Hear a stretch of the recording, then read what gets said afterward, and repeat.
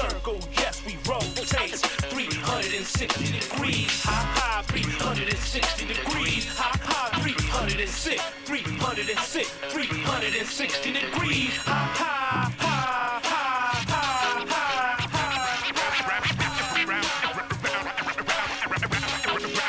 round and round we go. To the circle, 360. Round and round we go. Life was insane. Good evening, everyone, and welcome to Full Circle, your cultural affairs radio magazine, produced by members and graduates of the First Voice Apprenticeship Program, broadcasting from right here at KPFA in Huichin. This is occupied Ohlone territory, also known to settlers as Berkeley, California. And this week on Full Circle, we will hear two stories from two local communities here in the Bay Area, both involving police violence and police terrorism. On tonight's show, we'll hear yesterday's press conference held by the family of Sean Monterrosa, a young man who was gunned down by Vallejo police from their moving vehicle. The officer that fired the fatal shots was fired but recently rehired. We'll hear from the family attorney, and community activist. In the second half of the show, we will catch up on news out of Antioch, California.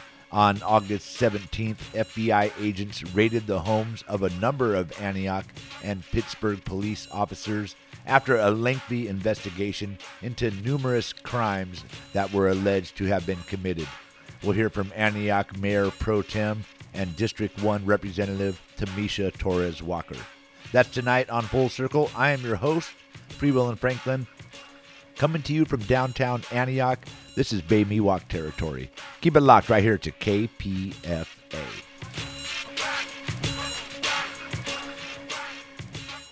Yes, again, welcome to Full Circle, the weekly show produced by apprentices and graduates of the First Voice Apprenticeship Program. My name is Free Will and Franklin, and I will be your host tonight. And first up, we're going to be playing a lengthy excerpt from a press conference that was held yesterday on the steps of the Vallejo City Hall. The press conference was called by the Monterrosa family and their attorney after they learned that Officer Jarrett Ton of the Vallejo Police Department was being rehired by the department with full back pay since his firing in 2022. In 2020, during the height of the Summer of George Floyd protest, Officer Ton fired multiple rounds at Monterrosa from a semi-automatic rifle from a moving vehicle through the windshield and from the back seat, not even taking the time to clearly identify if there was a threat or not. In 2022, an independent third-party investigation found that Ton had violated several department policies, including unreasonable deadly force, not de-escalating the situation, and not activating his body camera. He was then fired and now being rehired. Here is the audio from that press conference yesterday. And just a reminder, this is from a video posted on the First Voice Media Facebook page. Check it out. All right, we'll go ahead and get started. My name is Lee Merritt, Leemerritt. I'm the attorney for the family of Sean Monterrosa. All right.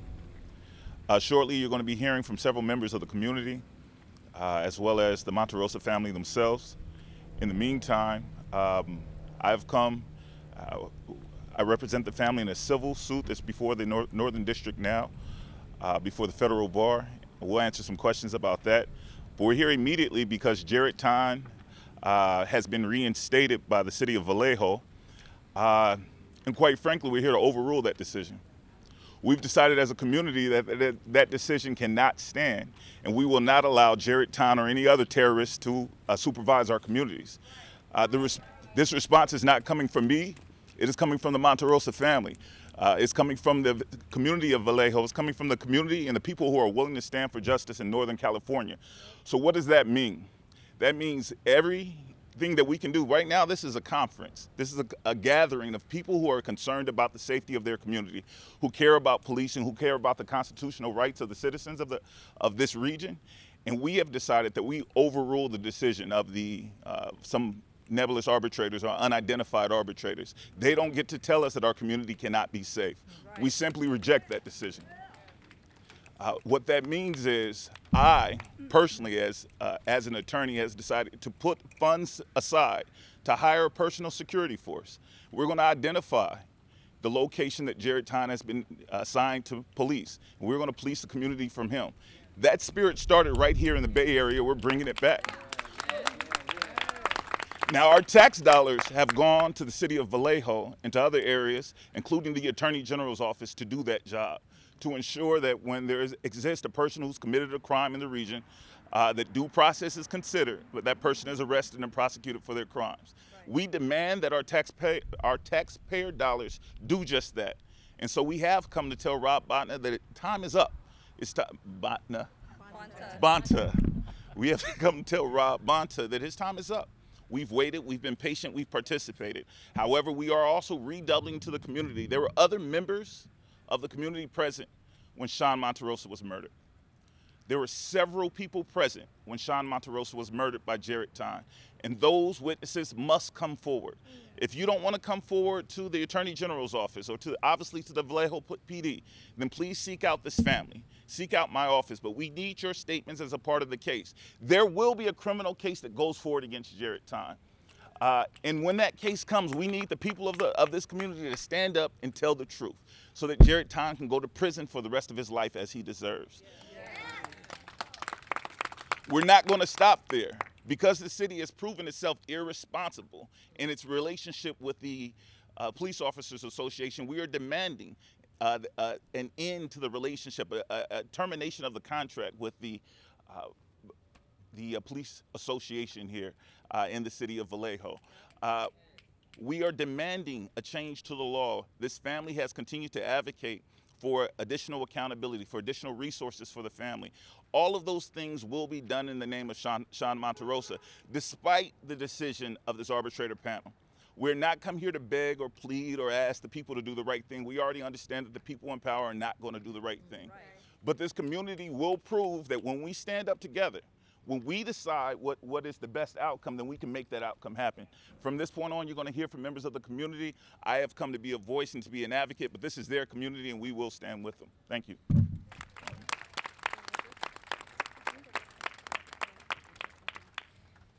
Good morning, everyone. Thank you for being here. My name is Sean Monterrosa. Thank you.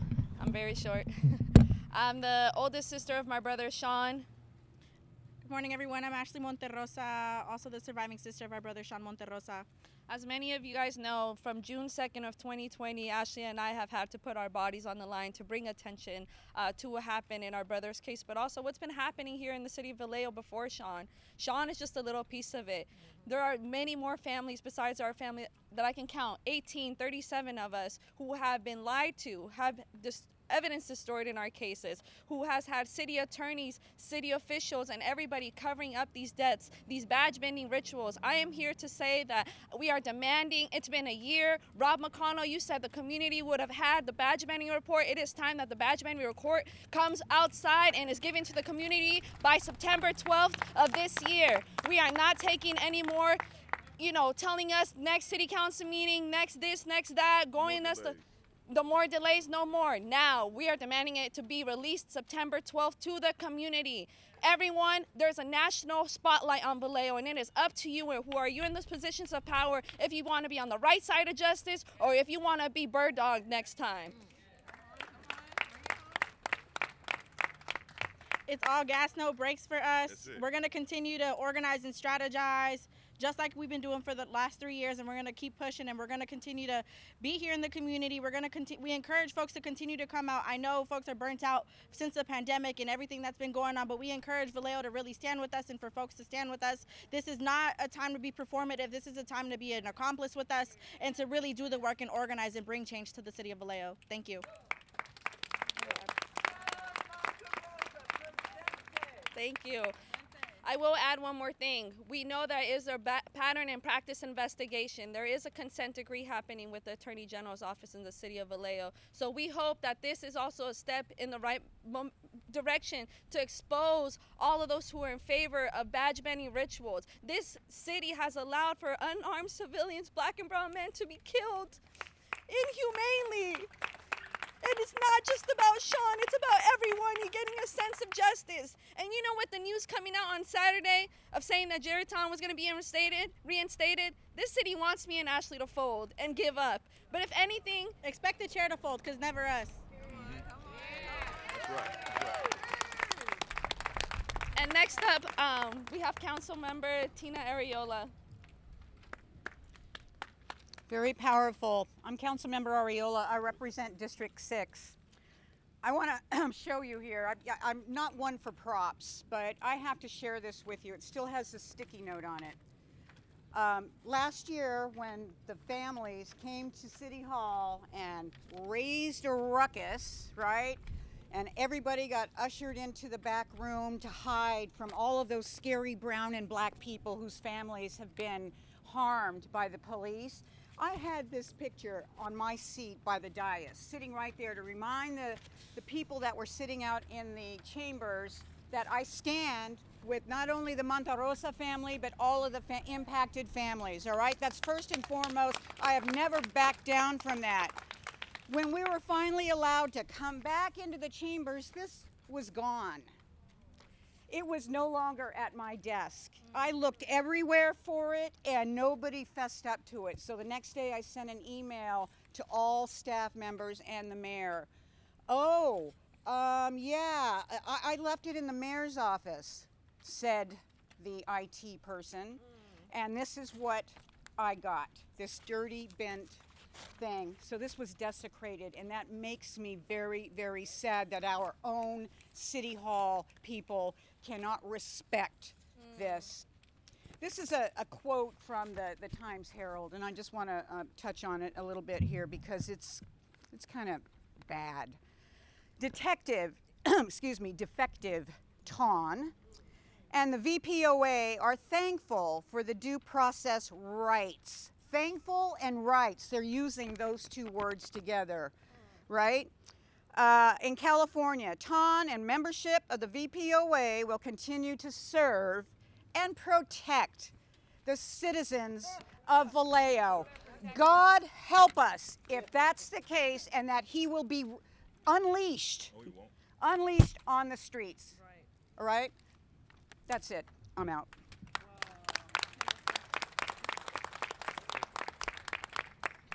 My name is Melissa Nold. I'm a civil rights attorney. I'm representing the family of Willie McCoy. Willie was asleep in his car when a gang of 6 racist terrorists from Vallejo PD opened fire on him, shooting 55 rounds into a man that had been asleep.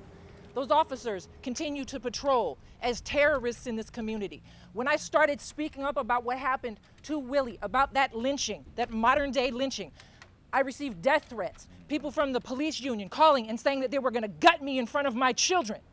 Right? That's what we're dealing with here. We're dealing with terrorists, racists, abominable demons. I mean, literally, we're dealing with people that are actual evil. These people have abused, targeted black and brown people in this community for decades. This is not rhetoric. These are not sound bites. These are human beings who have been gunned down. People trying to go home on their bicycles, shot in the back and in the back of the head. These are actual murders. This isn't negligence. This isn't an officer not being properly trained. These are people that have hunted, targeted, and attacked and killed members of our community. Right.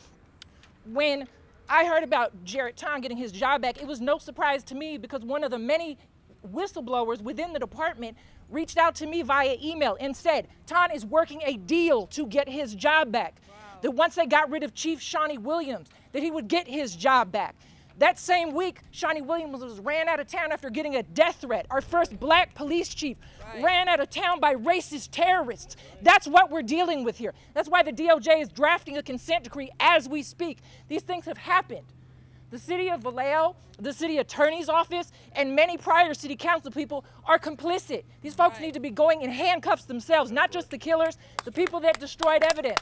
The person who was handling Ton's termination within was the same city attorney who authorized the destruction of police shooting evidence that had been preserved under federal law for federal civil rights cases. That person is still handling the Monterrosa case. The person was actually destroying evidence, right? These things are not supposed to happen. They're supposed to be checks and balances. We have none of that here.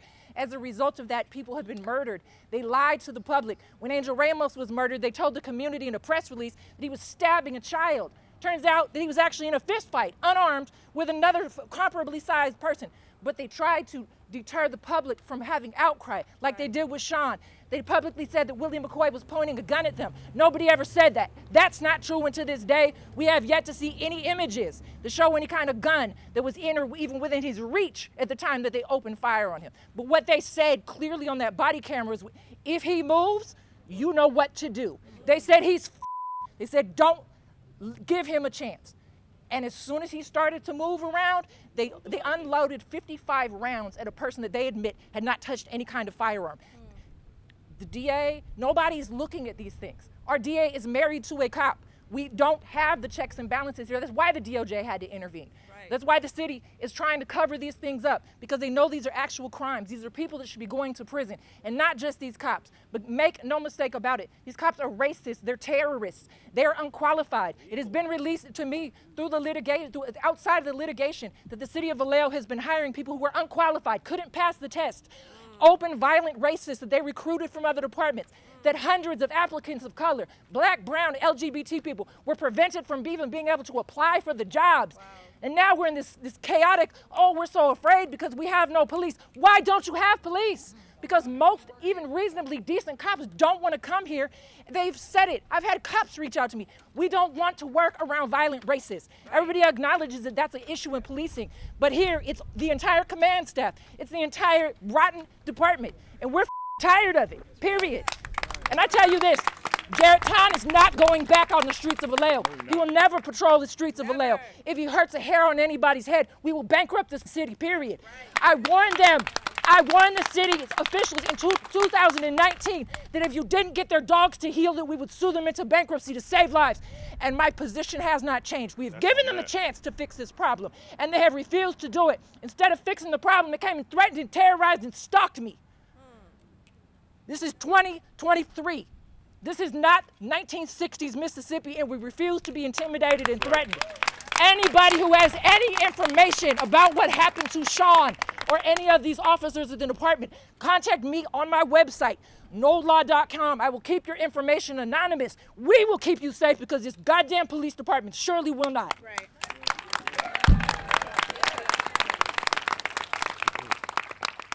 When I say no justice, y'all say no peace. No justice. No peace. No justice. No peace. No justice. No peace.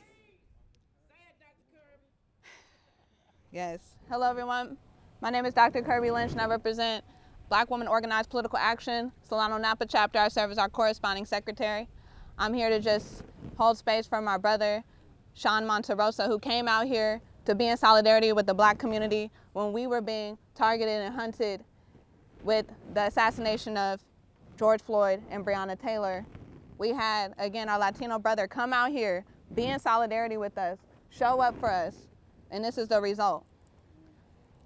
That is why Sean matters to me, and that's why he should matter to all of us, because we are the most diverse city in the United States of America. Solano County, the most diverse census tract in America. Solano County has the most Black people per capita in the whole state of California, and look at the post-colonial conditions we live under. So I have a few words for you as a call of action, because if you are a resident here, a taxpayer here, I know y'all know about Measure P and that sales tax. We are getting taxed here. Then and again, it's our duty and obligation to push for accountability, right? Show of hands, how many know about a public records request? Show of hands, show of hands. That's our power to utilize. We heard from the sisters what the call of action is. September 12th, where is the report? Where is the information? Any information that's exchanged on an email, a text message, subject to the Public Records Act in the state of California. It's on us to tangibly show our solidarity for this community, for these sisters, and for this family. And that is our power and that is our role, just to show up September 12th, 7 o'clock p.m. Who's free? Show of hands. All right, so you know where to be, right here, right? Because we have to demand what? Accountability and transparency. I have a few words again, just to be concrete about why this moment is really important. I stand before you all today to rally the hearts and minds of those who deeply care about justice, accountability, and the rights of every individual in our community.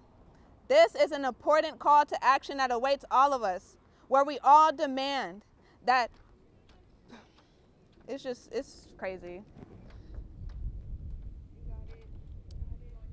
I mean, I'm tired of saying the same words. I know you all are. I know we all have been for the past 10 years, but we have to continue to demand accountability, not just for Officer Tom to be gone, but also for the city of Vallejo to get their act together.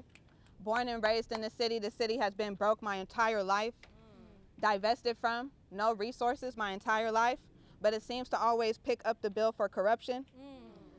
As the legal battle unfolds in the Eastern District of California, again, I urge you all to declare your commitment to justice and demand for transparency. And it just doesn't stop there in the courts. But again, Attorney General Bonta, you know what to do. Step in and ensure that justice is not denied. I want all of us here to gather with us in this movement. Keep showing up for this family, because we must address the reinstatement of Officer Tom, who robbed Sean Monterrosa of his life. Come on, who robbed him of his life? Yep. So we must demand and secure that accountability. This is our opportunity to take a stand, make our voices heard, and pave the way for a future where everybody's life is valued and every injustice is met with unyielding opposition. Let us not forget that Sean Monterrosa's life was extinguished as he was bleeding, as he was innocent, shot in the back of the head, an execution, assassination, and any other definition. Right. And this tragic event marked the third time that Officer Tom had discharged his weapon at an unarmed citizen, right, continuing to erode the trust in our community with the decision to reinstate him. Together, we must rise above this injustice. Let us show, again, our support for this family. This movement is a call to action, an invitation for all of you to step forward. Please stay connected. Follow the movement on Instagram at justice4Sean, SEAN_, for the latest updates. And I hope to see you all September 12th. Turn up.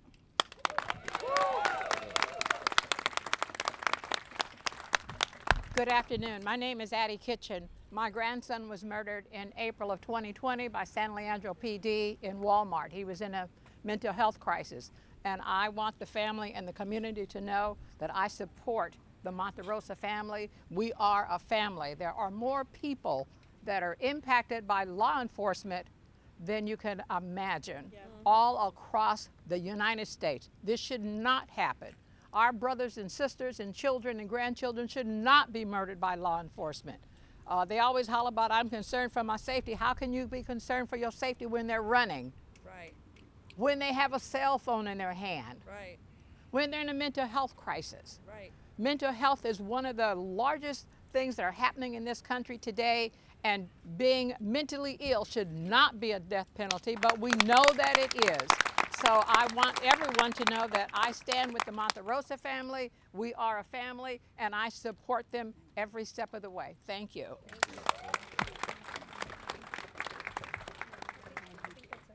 Yeah.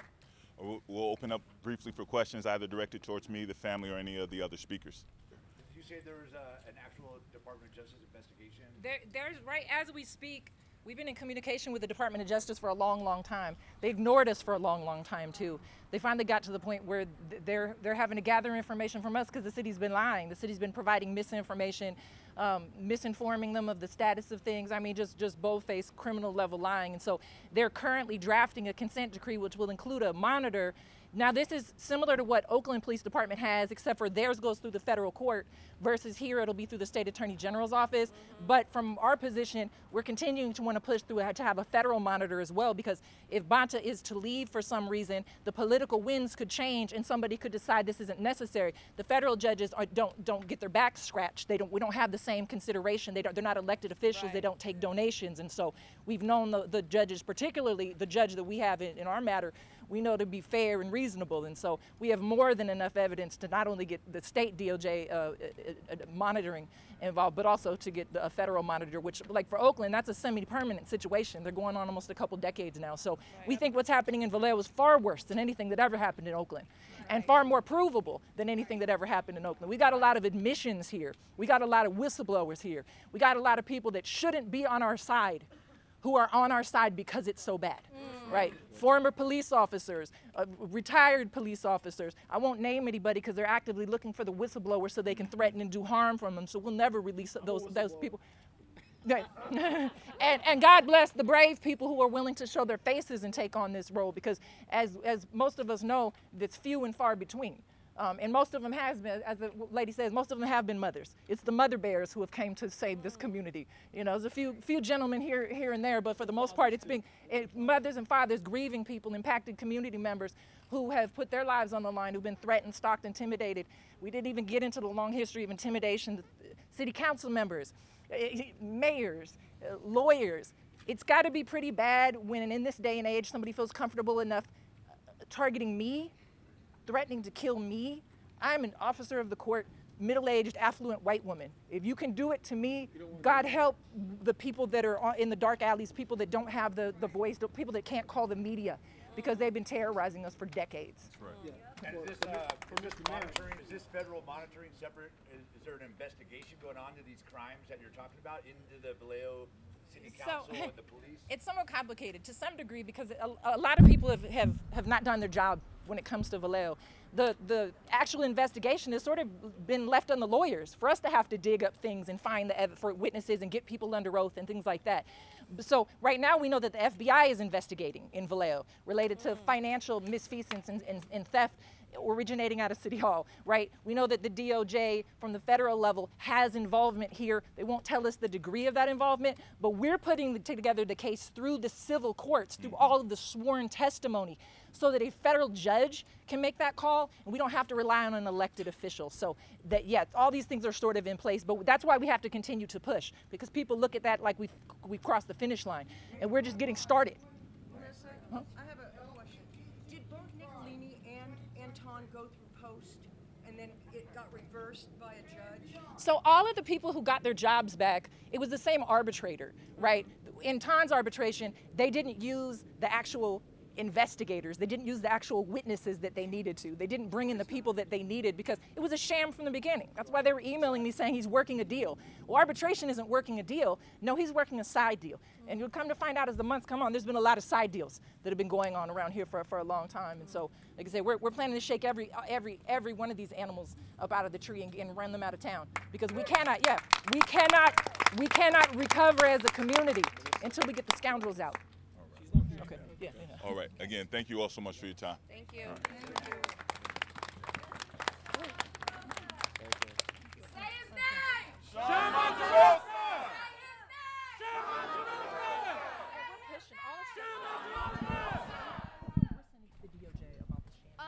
Real quick, I hope everyone who made it out today makes it out to September 12th at 7 p.m. We need to pack the city council meeting. They need to know that there's a community here paying attention. The city officials, City of Vallejo, thinks that it's been 3 years and everyone has given up. If anything, we are only getting started. If the city doesn't know, we have put our bodies on the line. We've had to get arrested at the governor's house to get to where we at, and we are not afraid to do what we gotta do to shed light on this darkness.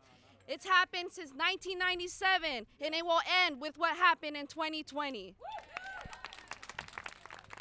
Welcome back. You are listening to Full Circle on KPFA Radio. We are part of the Pacifica Radio Network. I am your host tonight, Free Will and Franklin, and you just heard some audio from a press conference held by the family of Sean Monterrosa, a young man who was gunned down by the Vallejo Police Department. Be sure to follow their Instagram for updates. That's at Justice, 4, Sean, SEAN _. That's it. And we'll post a link to that on our website, kpfaapprentice.org, just after the show tonight. And a quick reminder, that audio was taken from a video that was streamed on the First Voice Media Facebook page. Please head over to First Voice Media on Facebook, give us a like, and you can also watch that video there, along with a number of other videos that we have live streamed in the past. We're going to take a short music break, and we'll be right back here on Full Circle. We tired of getting harassed, incarcerated, and beat. It's stories like Robert Wagner's happening every week. The injustice didn't end with Rodney King serving protector, hurt and neglect. What's the role of police? I want to show you what the dash cam won't. That's innocent people getting jabbed, slammed, and choked. It's like the 1960s, only 50 years later. 4 different police chiefs and things ain't changing what's made of. I guess because the president's black, I'm supposed to forget the struggle like I've never been black. Like if it wasn't for Reagan, we never would have been peddling crack. Or like they ain't been making us sick with the medicine vaccines. For the people, by the people is the message. What they did to my brothers was aggression, or was it an expression of how they really feel? Until it's drastic changes, it's still no justice, no peace. No justice, no peace. No justice, no peace. No justice, no peace. No justice, no peace. No justice, just us get abused by police. No justice, no peace. No justice, no peace. No justice, no peace. No justice, no peace. No justice, just us getting abused by police. No justice, no peace. No justice, no peace. Just us versus corrupted police. And any given reason they will bust in your teeth. Label it obstruction, now you're cuffed in a seat. And it seems like destruction won't cease. So I run with untamed like a pup with no leash. We see tears and blood and they cover the streets. Trouble gets no sleep, but a tuck in your sheets. Cause if you make your bed, it's guaranteed you'll lie in it. So I tried to stay asleep and wait for 5 minutes. When my alarm kept ringing, I woke up to my calling. The golden Omahawan, one of the chosen fallen, who got right back up and now we're going all in. I heard us swarm the streets and we're just soldiers marching. And so I guess the next time that they pull me over, try to take my last from me. Funny thing, I pay them with my tax money. I'm like, no justice, no peace. No justice, no peace. No justice, no peace. Welcome back to Full Circle right here on KPFA Radio, part of the Pacifica Radio Network. You just heard No Justice, No Peace by J No. That's the letter J dash KNO. You could check that out on YouTube, and I'll post a link on our website, kpfaapprentice.org, just after the show tonight. Coming up next, we're going to hear from Mayor Pro-Tem and District 1 Representative Tamisha Torres Walker out of Antioch, California. On August 17th, the FBI, after an almost 2-year investigation, raided the homes of a number of Antioch and Pittsburg police officers. Tamisha spoke on KPFA's Law and Disorder just after the raids took place. Here on Law and Disorder, I'm your host, Kat Brooks. Last Thursday morning, in the very early hours, the FBI executed a mass raid and arrest of Antioch and Pittsburg police officers. At least 10 cops were rounded up and taken to jail for corruption, crime, and conspiracy. Joining us to discuss is Tamisha Torres Walker, a city council member representing District 1 in Antioch. Good morning, Tamisha. Good morning. Thank you for coming on the show. Tamisha, your reaction when you learned the raid had taken place? When I first initially heard it was through residents reaching out to me, and my initial reaction was, okay, this thing is coming to a close. When you say this thing is coming to a close, say more. What do you mean by that? When I say it's coming to a close is that, a lot of residents have been saying, fire the officers, we need to make room to start over for the community to heal. And the arrest of these officers who are now on leave, they weren't initially on leave. And so, a couple months ago, I said, hey, I can't attend any sessions with the police chief because I believe that there were officers still in the department that were not on leave. And I didn't want to share space with individuals who had done harm to the community by way of not knowing who all is involved. And there are already dozens of officers placed on leave earlier this year. And so now we have additional individuals on leave, which just I felt validated in my response to say, I'm not going to participate in community engagement unless we know that every offending per individual is out of the department. And we still don't know that now, but it did bring a relief to know that things are moving forward progressively with the FBI investigation.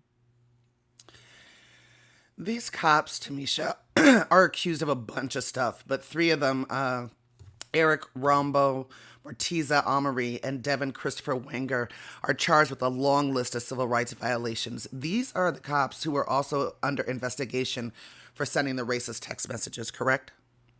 Yes. Can you remind us how those text messages came to light and what the fallout was?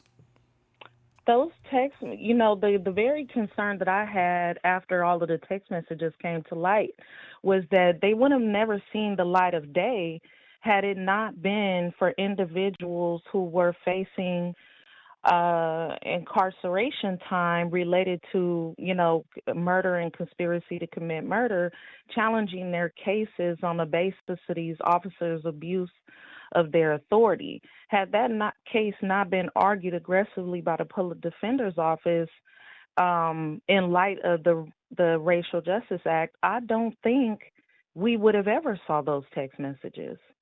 And that's unfortunate because that also should tell us that we haven't even seen all there is to see, because these text messages were only released as it related to officers involved in this case, which is unfortunate. Before the racist text message scandal, did you know of these officers? Did they have a reputation in Antioch? I didn't know of these particular officers or, their potential reputation. There were a few officers who the head of the APOA, people have always said that this officer was not good, that this officer abused his authority, that he didn't need to be in the police department, and a handful of other officers, which some have actually been allowed to retire and have retired early as a result of the FBI investigation. But I never really heard a lot about these particular officers. And so it's challenging because we don't know everybody involved. But the more that it comes out, it is pretty disappointing to understand that it could be the whole department as far as we know. But we want to remain hopeful that there are some folks who are left who have not abused their power. For those cops that were allowed to retire, that means they've retired with their pension and benefits. Is that right? Yes. And so Antioch taxpayers are going to be paying for these cops, these bad actors, to live pretty fat, yeah? Absolutely, and I think that's been the argument from the community is decertification and not allowing these individuals to walk away with any resources. I've often said, as a formerly incarcerated convicted individual myself, the moment we step out of an institution, we're left without resources. But these individuals might get to walk away with everything, and that's unfortunate. Tamisha Torres Walker, you and your family have your own experiences with the Antioch Police Department. Can you walk us through some of your harrowing stories? Absolutely, and I think it's not just the police department. In 2020, when I was elected, my sons were targeted as a result of a traffic stop. And as you can see, in these text messages, a lot of the plans is to target our communities through traffic stops. And it was interesting to read that two of the officers involved in the initial incident with my sons actually in the text messages stated that they blamed the blacks for everything that was going on after initially telling me that their stop of my sons weren't racially motivated. On the heels of that incident, an individual tried to set my furniture on fire in front of my house. My belief was in retaliation for my position against the police department. Just this Friday, I caught on tape an individual driving by my home threw a bottle out the window and attempted to hit one of my vehicles. I've had officers come to my home on a call after a birthday party for my son and absolutely disrespect my family, our rights, very aggressively. And one of those officers was immediately placed on leave because they were under federal review, tried to charge me and my son with criminal acts when they were the criminals. And I think that it's unfortunate because we don't have as many resources to combat this type of behavior as we should as residents.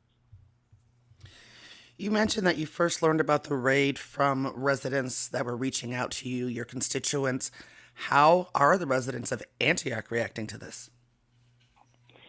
You know, you have, you know, I wouldn't say it's balanced. I mean, you obviously have the crowd of folks who are like, you know, well, if we didn't have Section 8 in Antioch and criminals weren't allowed to move here, if we could go back to the yesteryear, we wouldn't have to worry about our beloved officers being convicted for text messages because they don't believe that, you know, they believe that their First Amendment right is being violated. Then you have community members who are like, you know, is this the time where we can, is this it?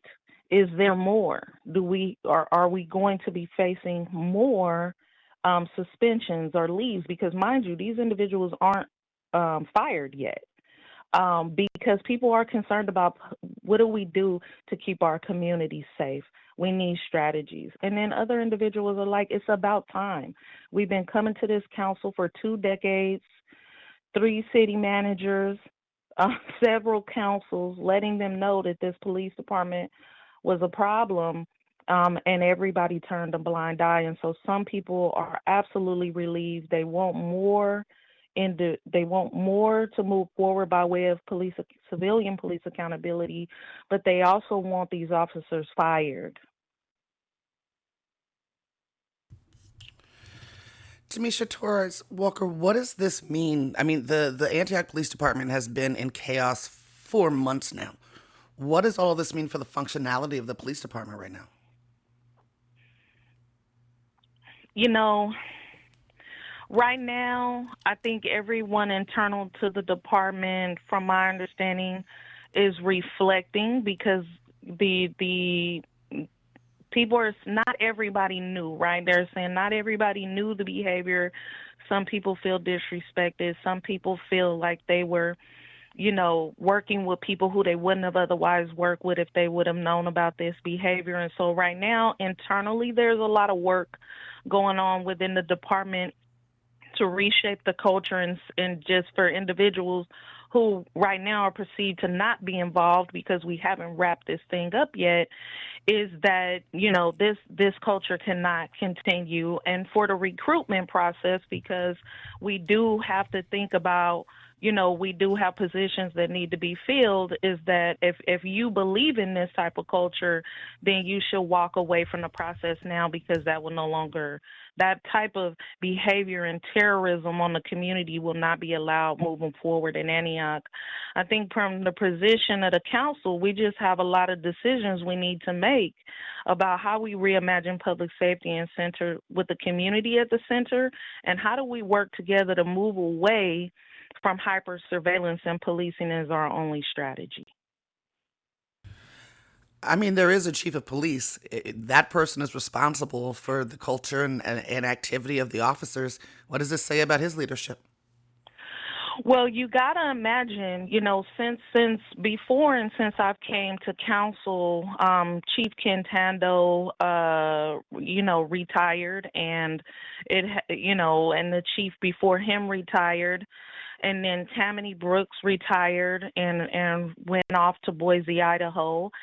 And then Chief, you know, you had several appointments, and then Chief Ford came in, who tried his best to hang on and then decided to retire after less than 18 months. And then now we have an acting police chief. So I think, like, what we really need to reflect on is the relationship between past city managers and past police chiefs and how we got here. All those chiefs before Chief Ford and our newly appointed acting chief, V-Hill, they were responsible. And a lot of folks are saying, well, how could they know everything? And I'm like, they're in the leadership role. It's their job to know everything. And so, you know, we're still waiting to see. A lot of the community contacted me, waiting to see, will there be any accountability for these past chiefs over the last 2 decades who allowed this behavior to fester in the police department, as well as city managers who didn't hold the police chief accountable. And I really can't say what the potential of accountability is there in this moment. Tamisha, when you hear things like they collected trophies from crime scenes, like less lethal ammunition casings that Romberg apparently made a sport out of shooting people with and put it on a mantle, what goes through your mind? It's disgusting. The first thing I thought about was, those serial killer marathons where they collect mementos from their victims, and they go back to visit those mementos so that they could feel powerful in some way or get a rise out of it. And I think it's horrible. I think it's disgusting, and I don't know what type of psychological makeup it would take for an individual with that much authority over the community to do something like that. That same officer, Eric Romberg, bragged about kicking the head of a black man like a soccer ball, like he was kicking a field goal, I think, were his exact words. How common are these stories of violence for black and brown Antioch residents?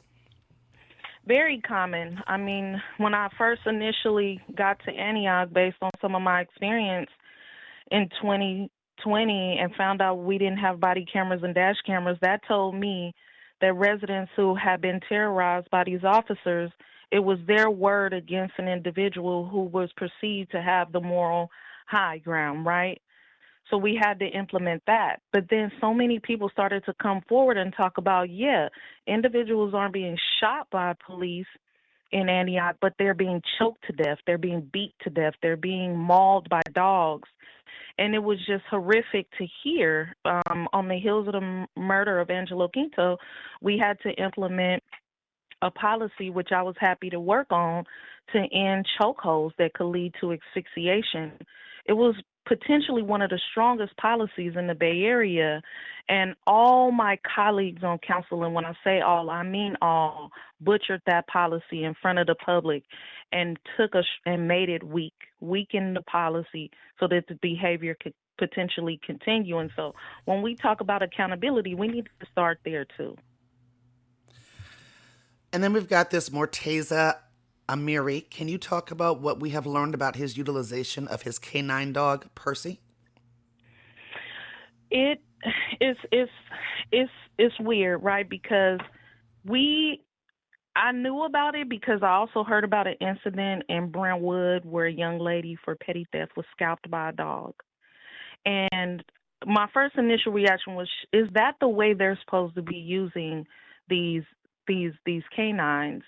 And, the council is responsible in most cases for settling lawsuits as a result of dog bites in this city.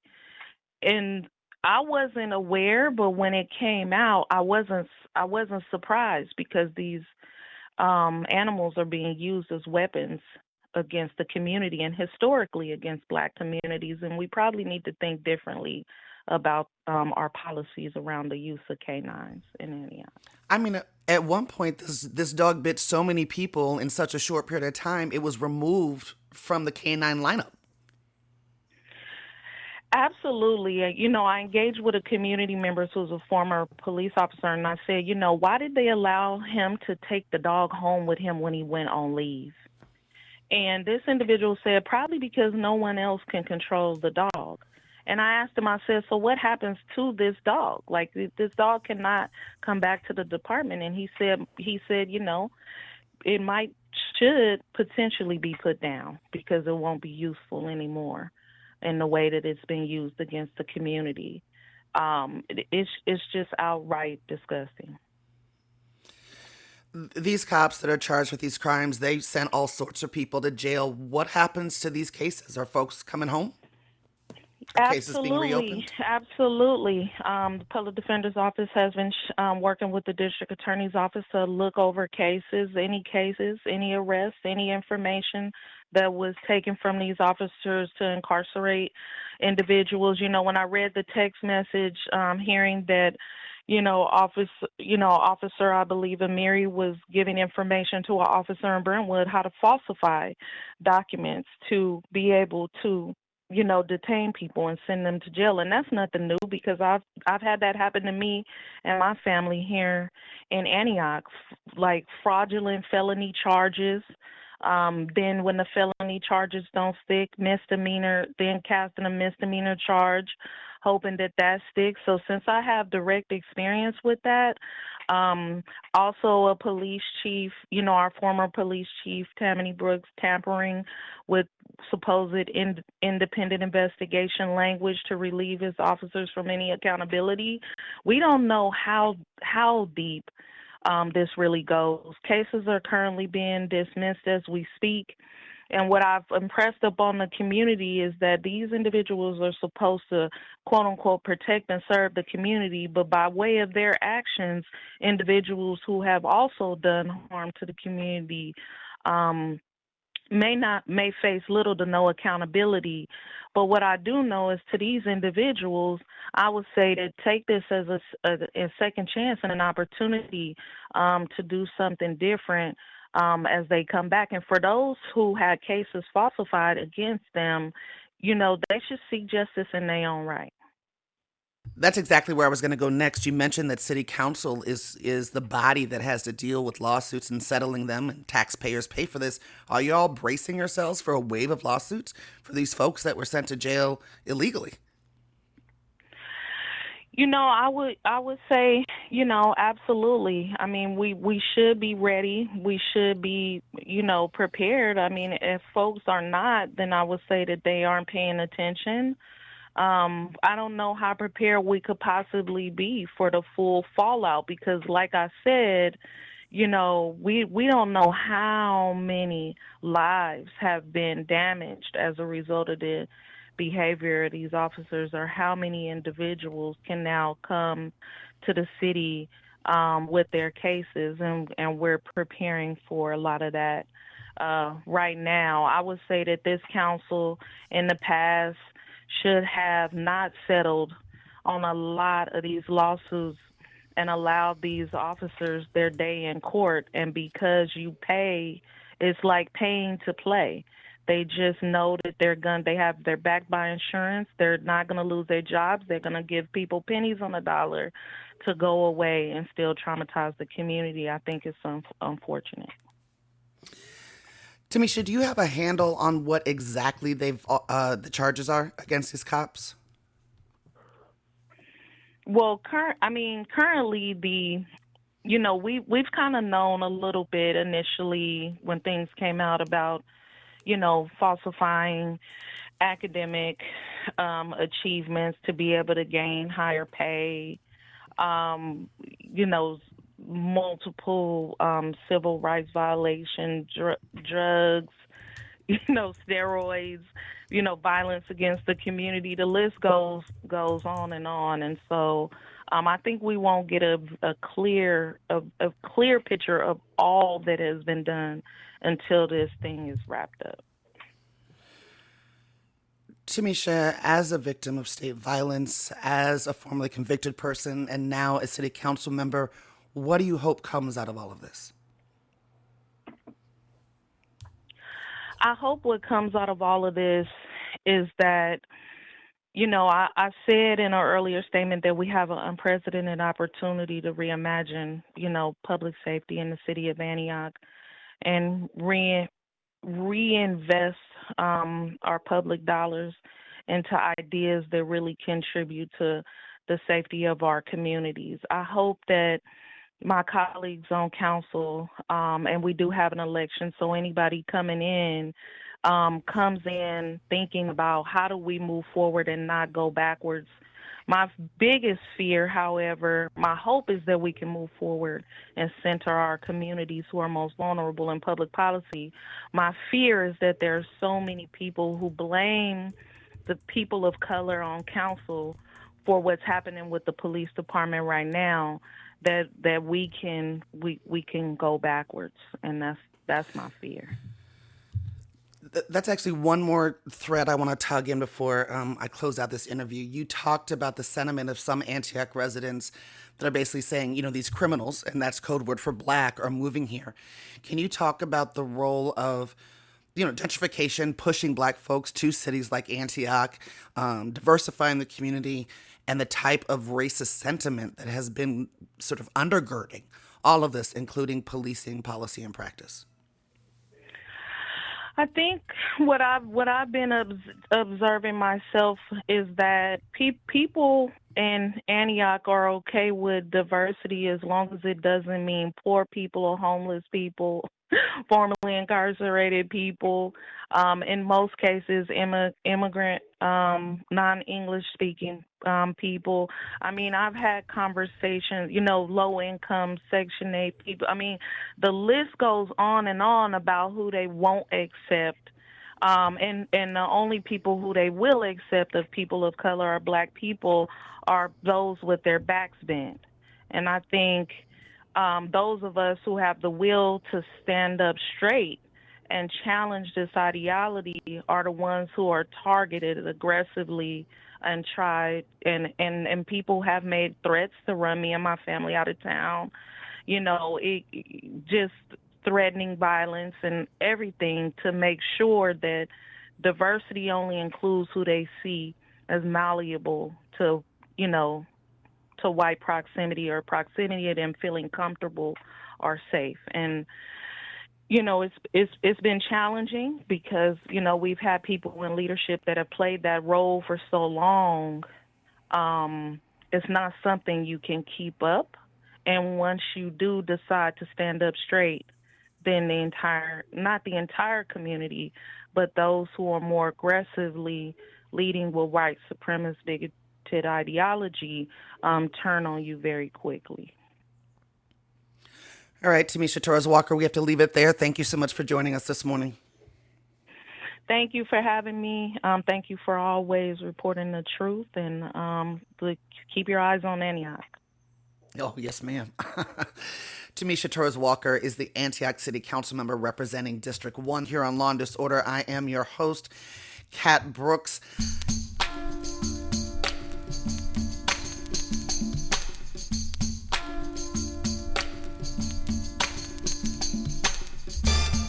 And that brings us to the end of tonight's show. Remember to check out our website, kpfaapprentice.org, just after the show tonight for pictures, archive shows, and important links and information related to tonight's show, including the video of the live stream press conference.